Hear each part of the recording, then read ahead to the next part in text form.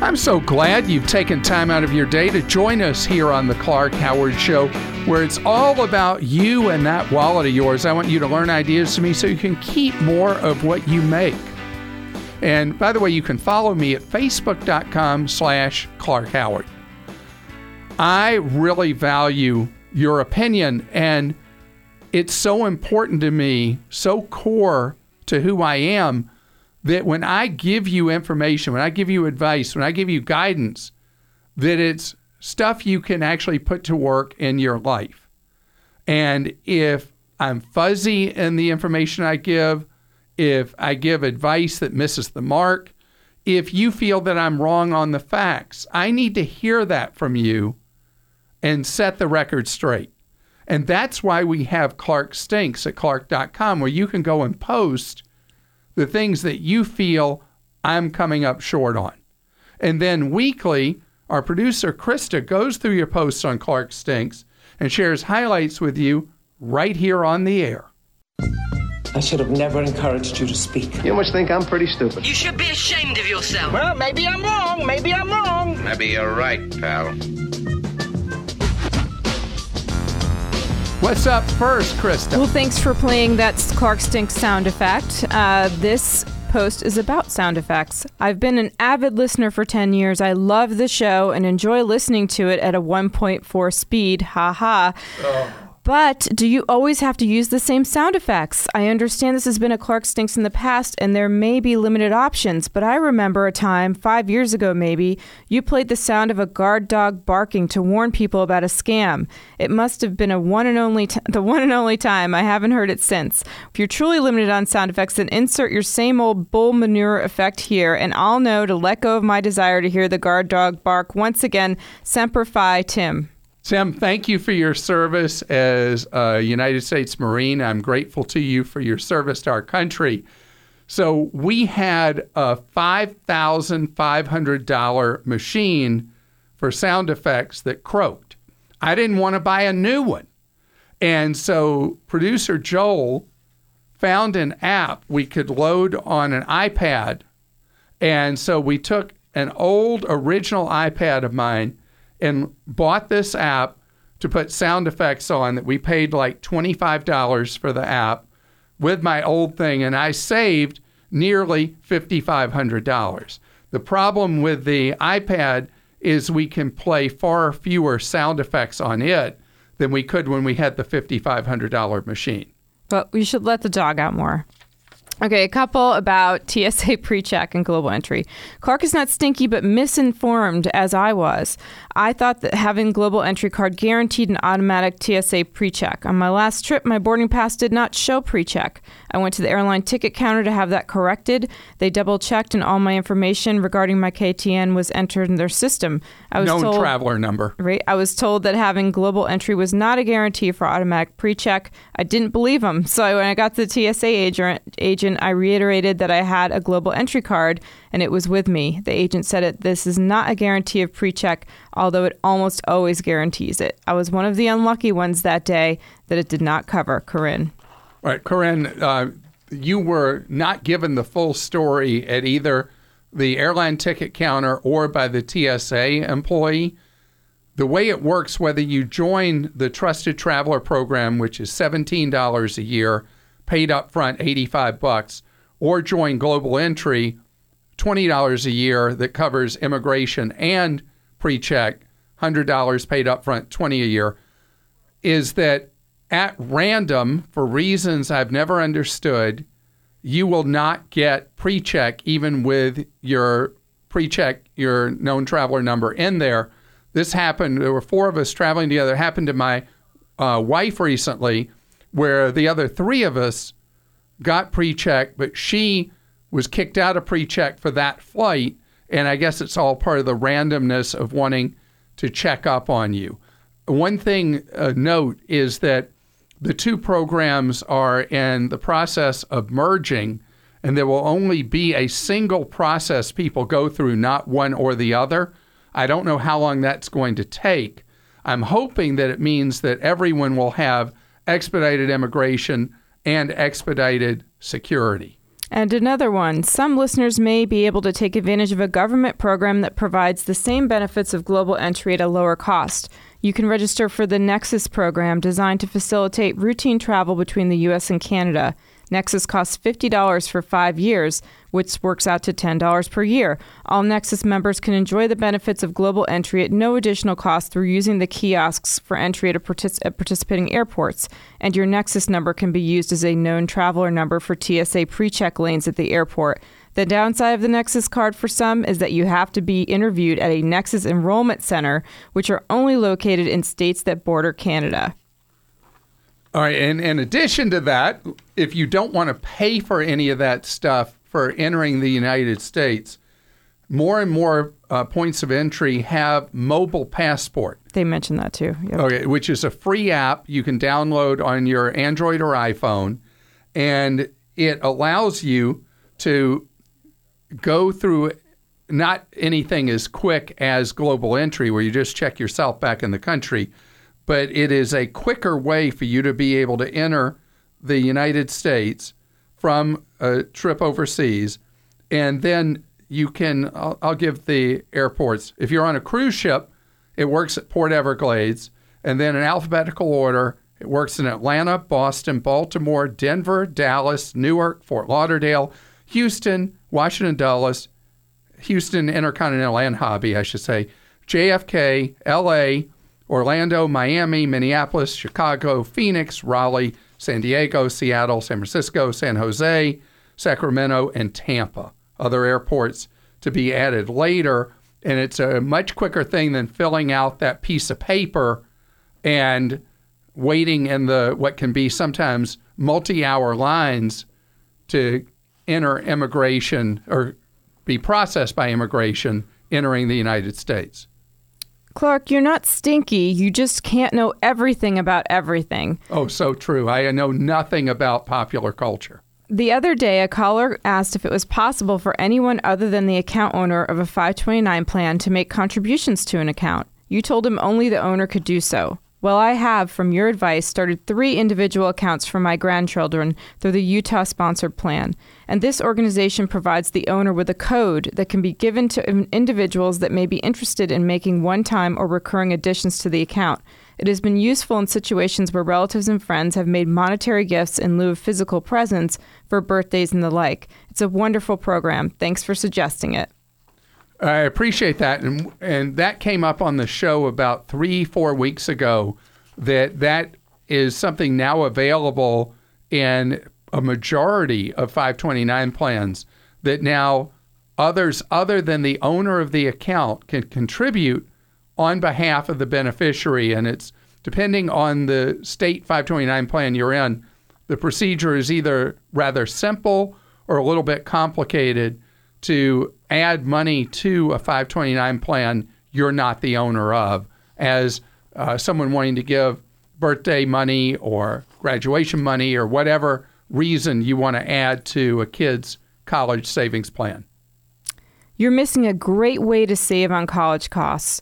Hi, Clark. We all love your show, including my 5 children. My eldest was especially glad to hear you mention the plan we have for her to get a college degree with little to no debt, live at home for the first 2 years, and attend community college. But you missed out on another opportunity to save a ton of money on college: CLEP exams. The CLEP program has been around for quite a while, and thousands of colleges and universities accept CLEP exams for full credit. College level examination program. When I was CLEP stands for. When I was in college, I was able to easily get 12 credits for almost no money by getting discarded textbooks or finding them at the library, reading them, and taking the tests. I happen to take tests for the American history and U.S. government, but also so many more are available. This isn't just a great plan for every student. Not all people can learn easily from just a textbook, and not everyone does well at multiple choice exams. For those that do, however, this is a cheap way to earn credit and get those basic courses done quickly. By the way, if you ever want to ski in the largest ski resort in Idaho, send me a message and we'll give you free room and board. I bet your wife has some great stories about being married to such a kind, compassionate cheapskate. Lisa. Lisa. My wife's an angel to be married to me. I'm high maintenance, she tells me. Anyway, in addition, my teenage daughter has sat for AP exams this week, advanced placement exams. that also have the ability to help you exempt from some of the courses you would normally have to take in college. But the college level examination program is a great opportunity. Outrageous. Clark, love the advice. Clark-rageous. Love the advice you've given me through the years, but on a recent call you took, you really surprised me. The call came from a police officer with a scam alert. The call was normal enough until the caller stated that he messes with the scammers as a pastime. He stated that he tries to get as many scammers to send him packages. Whoa, what? Maybe he doesn't realize it. I know you do, Clark. But all those rogue packages are probably being paid by stolen credit cards and bank accounts.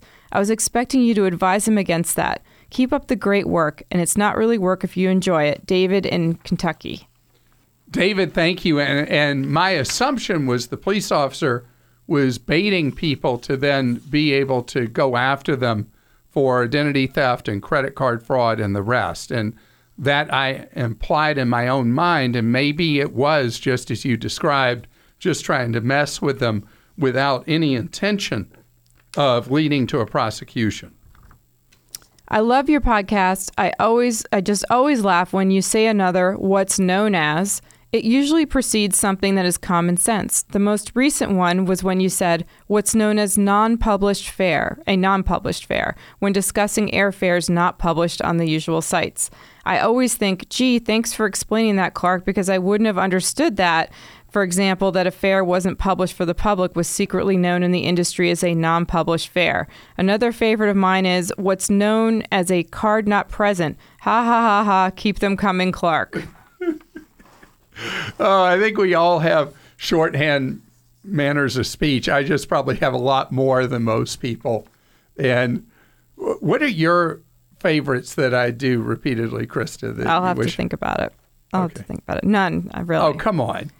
Dear Clark, I was listening to you on my drive home from work and was rather interested in the topic you were talking about, but noticed I started to get rather tired. I was forced to switch on some music instead to keep me awake. Your voice sounded far too relaxing for too much of your show and was making me fall asleep. You should add more segments to the show with a bit more energy to keep those of us who work graveyard shifts awake on our drive home. On the plus side, even if I had fallen asleep listening to you, there was no one on the road and the EMTs would have gotten some sound financial advice. Hope you have a great day, and thank you for all the help you provide people. Justin in Modesto, California. Justin, don't you get it? I am completely not something you could get addicted to, like a prescription sleeping pill or something like that. I mean, I can put anybody to sleep. That's why I'm the dullest man in radio. I appreciate all your posts. And if there's something that is bugging you about what I say, how I say it, whatever it is, please go to clarkstinks@clark.com and let me have it. Jake joins us on the Clark Howard Show. Hi, Jake. Hey, Clark. Jake, you have a question for me no one has ever asked me. Hit me with it. So, got married last October, and me and the wife have, so far kind of kept our financials separate, but we discuss them periodically, be sure we're on the same page. And so I mentioned to her maybe getting a joint savings account. We're saving up for a down payment on a house.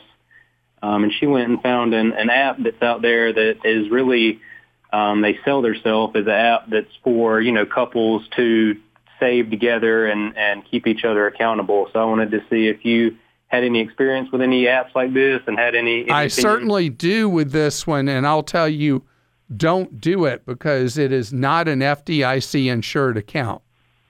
Okay. What I would recommend... I was thinking... Go ahead. So my thought was we just get a joint high-yield savings account through one of the, the ones you talk about. You took online. The words right out of my mouth. Because it's funny, this insurance company with their app is paying people only a third of the interest that you can earn in an online savings account.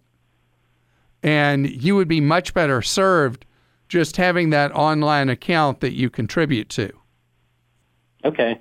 And are there any other apps out there? Or do you think just overall the savings, just a joint savings account and kind of, I think the joint savings account that you agree you're going to fund so much each month or however you're going to do it is the right thing to do.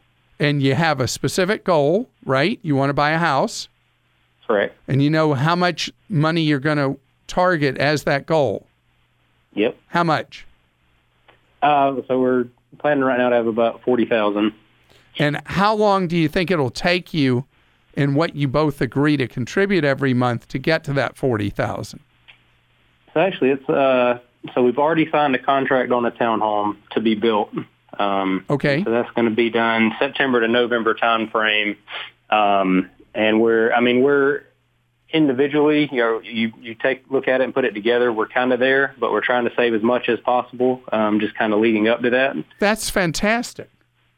Okay, well, that's great. So our plan is to take what the difference between our current low monthly rent payment is, take the difference every month and put that portion into what our mortgage is going to be, and try to save that so we can kind of prepare ourselves too for a bit of an increase in payment. All right, that is brilliant. That is a brilliant plan, well thought out, and I would just execute it with one of the online accounts, that are now paying, if you look through the list, 1.75 to 2%. Okay. And just do one of those and build that money up. And I love the way the two of you have methodically planned this, have the funds, and are already preparing in advance for the lifestyle you can support at the mortgage payment you're going to have. And that's something that is great teaching for other couples as well. So glad you're with us here on the Clark Howard Show, where you learn ways to keep more of what you make. And you can follow me at facebook.com/Clark Howard. I have been so frustrated over the years about the fact that you and I can't be true consumers of medical services in the United States. And it is something that is a real problem, because until we have what's known as transparency with medical care in the United States, we aren't going to be able to make good choices as consumers. And no, price is not everything, just as it's not with anything else. But the way medicine works is you go in and services are delivered wherever, however, and you have no idea what it's going to cost, what's going to come out of your pocket, whatever is involved with it, till after you have consumed the service. How would you feel if every time you bought a car, every time you ate a meal, every time you rode on an airplane, every time you did anything you do in your daily life, you had no idea what you were going to have to pay for it till after you were already committed to it or had already used the product or service? It is ridiculous. But the medical industry in the United States doesn't want you to know, because they don't want you to be able to comparison shop and choose what you're going to do. I want to give an example. There was a drugstore that had one of those clinics in them with a nurse practitioner that we would go to when something would be wrong with one of our kids. And it seemed like when we were on vacation, it was always one of our kids would have something happen, and we'd be at the clinic at the drugstore. And everything was just a simple price. You'd go in, and they had a big computer screen that showed the prices for everything they did there. All on one screen. You could see it. And that was the price. Well, the drugstore operator decided not to run their own clinic there anymore with their subsidiary, and they leased the space to a hospital to operate the clinic as a way of feeding patients into the hospitals. That's why they do this. And it went from being this very simple price thing to no information at all about price, just how you made put yourself on the list to be seen by somebody. I mean, that is wrong, wrong, wrong, wrong, wrong. And there's a guy who used to be in the Congress who was always looked at as kind of a gripey guy. He was a U.S. Senator for a while, named Tom Coburn, and kind of grouchy as a senator, but he always said what he thought. And he wrote an item in an editorial about the fact that Colorado is working on a bill through the legislature called the Comprehensive Healthcare Billing Transparency Act, which would force all medical providers to publish prices. And this is something that should not be something we're just trying to do in one state. This should be part of how medicine works in the United States. Why can't I know that if I go one place versus another, I'll save so much money? Here's an example. Do you know that often you can go to a freestanding MRI clinic and have an MRI done for less than what your copay is if you do it another place or at a hospital? Did you know that? How would you know that? Unless somebody told you that, because the prices aren't published, because the hospitals don't want you to know that a freestanding place might charge $300 for something the hospital is charging $4,400 for. And this is true with everything involved with medicine.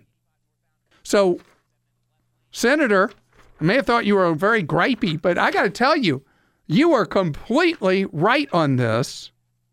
And this needs to be the way it's done is the law of the land. Because it's so logical, it makes so much sense, it should be done. And you know, the result of it is costs will drop, which is why people in the medical industry don't want price disclosure, because they don't want prices to go down. Denise is with us on the Clark Howard Show. Hello, Denise.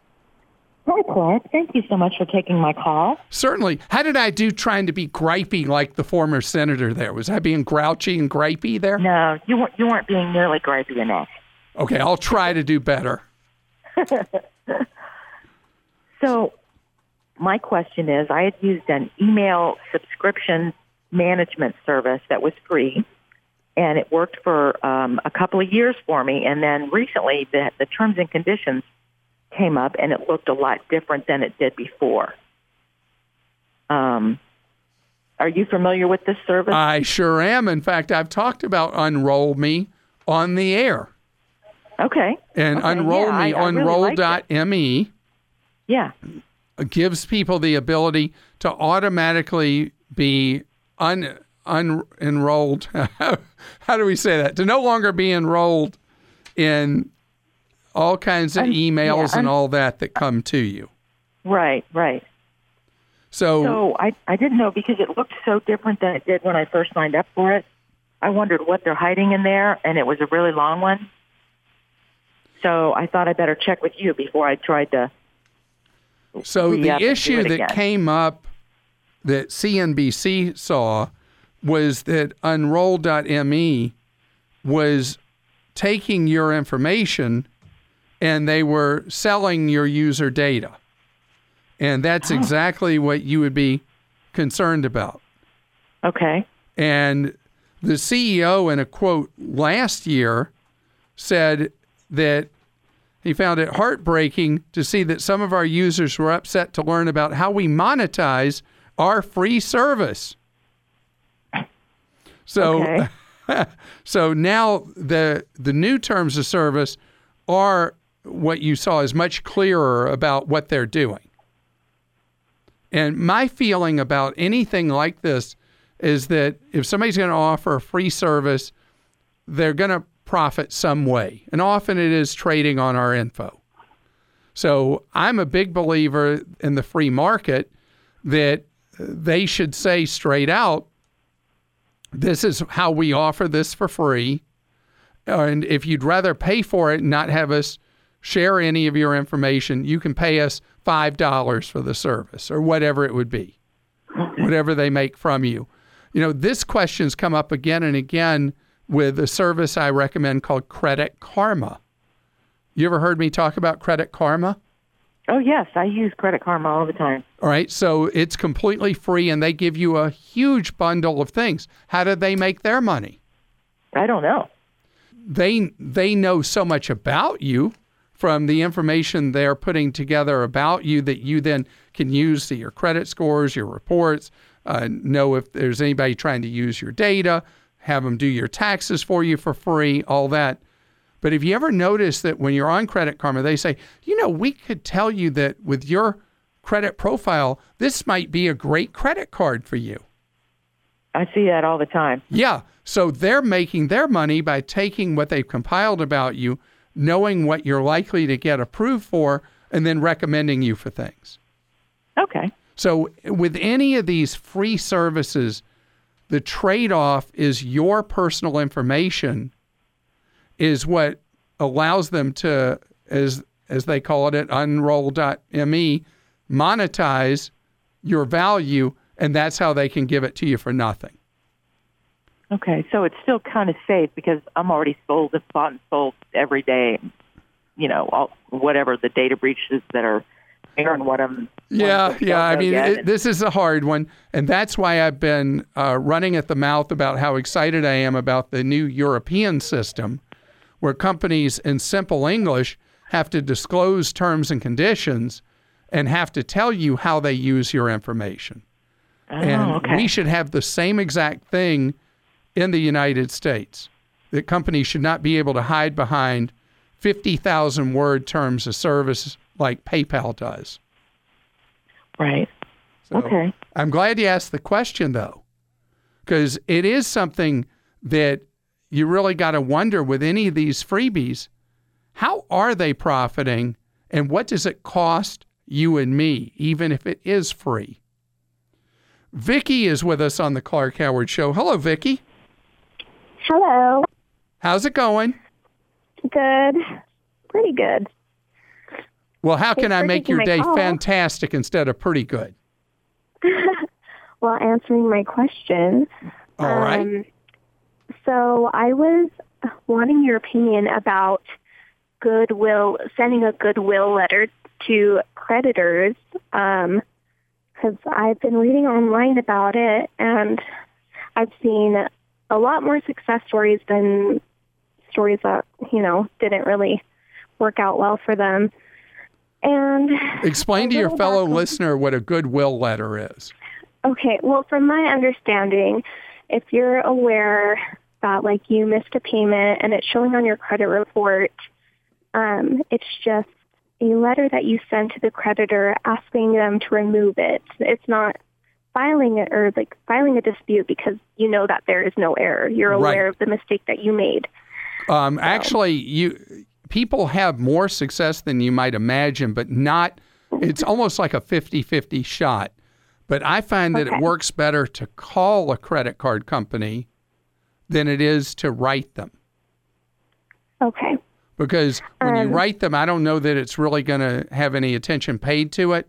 But if you call and you talk to somebody at Customer No Service, often they'll waive a late fee, and depending on the circumstances, they may or may not, and this would be less than 50-50, remove late pay from your credit. But be polite and be persistent, and a lot depends on how valuable you've been to them, how long you've been with them. If you have historically a very good payment record, you have more chance of being successful with it, Vicki. So use that sweet voice of yours, call them up, and see what you can make happen. This episode is brought to you by Progressive Insurance. Hey, listeners, whether you love true crime or comedies, celebrity interviews, news, or even motivational speakers, you call the shots on what's in your podcast queue, right? And guess what? Now you can call the shots on your auto insurance, too. Enter the Name Your Price tool from Progressive. The Name Your Price tool puts you in charge of your auto insurance by working just the way it sounds. You tell Progressive how much you want to pay for car insurance. Then they'll show you a variety of coverages that fit within your budget, giving you options. Now, that's something you'll want to press play on. It's easy to start a quote, and you'll be able to choose the best option for you fast. It's just one of the many ways you can save with Progressive Insurance. Quote today at Progressive.com to try the Name Your Price tool for yourself and join over 28 million drivers who trust Progressive. Progressive Casualty Insurance Company and Affiliates. Price and coverage match limited by state law. Dale is with us on the Clark Howard Show. Hello, Dale. Hello. Dale, you are a fellow entrepreneur, are you not? I am. How long you been an entrepreneur? 42 years. I love that because I'm a lifelong entrepreneur myself. Yeah, I've been married to my wife for about 10 years, and she works with me. And that leads to my questions. Which is? Well, unfortunately, my son was killed last year. Oh, no. Oh, no. Yeah. I'm so sorry. His birthday's in 2 weeks, so it's getting kind of tough. But oh, I'm really sorry. No parent should outlive a child. I agree. And anyhow, we're going to be getting a small settlement because of the wrongful death. There was 3 of them in the car, so it's got to be split up so many ways, and then with my ex-wife and then me.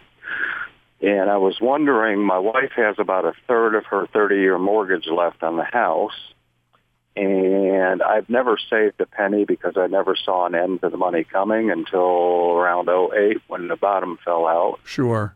And we struggled for a while, and we got back, and we're working hard again. And I need to know, since I've never invested in any kind of retirement or anything, would it be best to pay off the mortgage or to invest in some sort of retirement or investment account? That is a great question. So could you give me kind of a general ballpark how much money you think you're going to receive? Yeah, it's not much, around $30,000.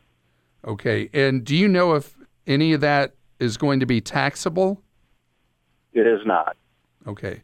So I've already checked. $30,000 is a good amount of money for you as a self-employed individual. You could put that money into various retirement accounts that are available to you as a self-employed individual. There's one called a SEP that's very easy to set up that, depending on how profitable your business is, you could put aside far more than the $30,000 a year. You can put into the mid-50s in a single year. So you could sweep all the money into a retirement account, or you could throw the 30 against the mortgage. How much is left on her mortgage? I'm really not sure, but it's less than the 30. So you could pay off the mortgage and put the remainder into a SEP account and put some money aside for retirement. It'll reduce current tax for your business. You also could, how old are each of you? I just turned 60, and my wife is 56. All right, so both of you could do, here's another idea. I like this one actually better. You could each do a Roth IRA for $6,500. Because of your age, you could do $6,500. You could put up to $13,000 then right away in 1 year in a Roth IRA, which is a retirement account that's not taxed. The money grows tax-free and spent tax-free when you both do choose to retire. And then you could take, the way you could do it, you could net out, pay off the mortgage, and then you're mortgage debt free. That pressure's gone when you decide to retire. Right. And then you can start this process with a kickstart of whatever money's left over, do up to the $6,500 each into the Roth for this year. And then, since you're not going to have a mortgage anymore, next year just keep putting money that would have gone into the mortgage payment into the Roth IRA. Oh, okay. And keep building Roth money in the remaining years that you're going to work till retirement. Okay, I see. That helps a lot because I really don't know anything about investments. All right, I'm going to make it ultra easy for you then. If you go to Clark.com and look at my investment guide, I explain more how the Roths work, which companies are my favorite for you to do the Roth with, and then what investment I'd put the money into in the Roth. So I've made it like almost like paint by numbers. Easy, easy, easy. Nice. And best to both of you. And again, I want to express my sympathies to you on your loss of your son last year. Thank you so much. Best to you. You're listening to The Clark Howard Show. I appreciate you spending part of your day with us here on The Clark Howard Show. I want you to know that if you need consumer advice, we're here to serve you off air for free, 9 hours a day. If you go to clark.com and go down the home screen, you'll see a section, Consumer Help and Tools.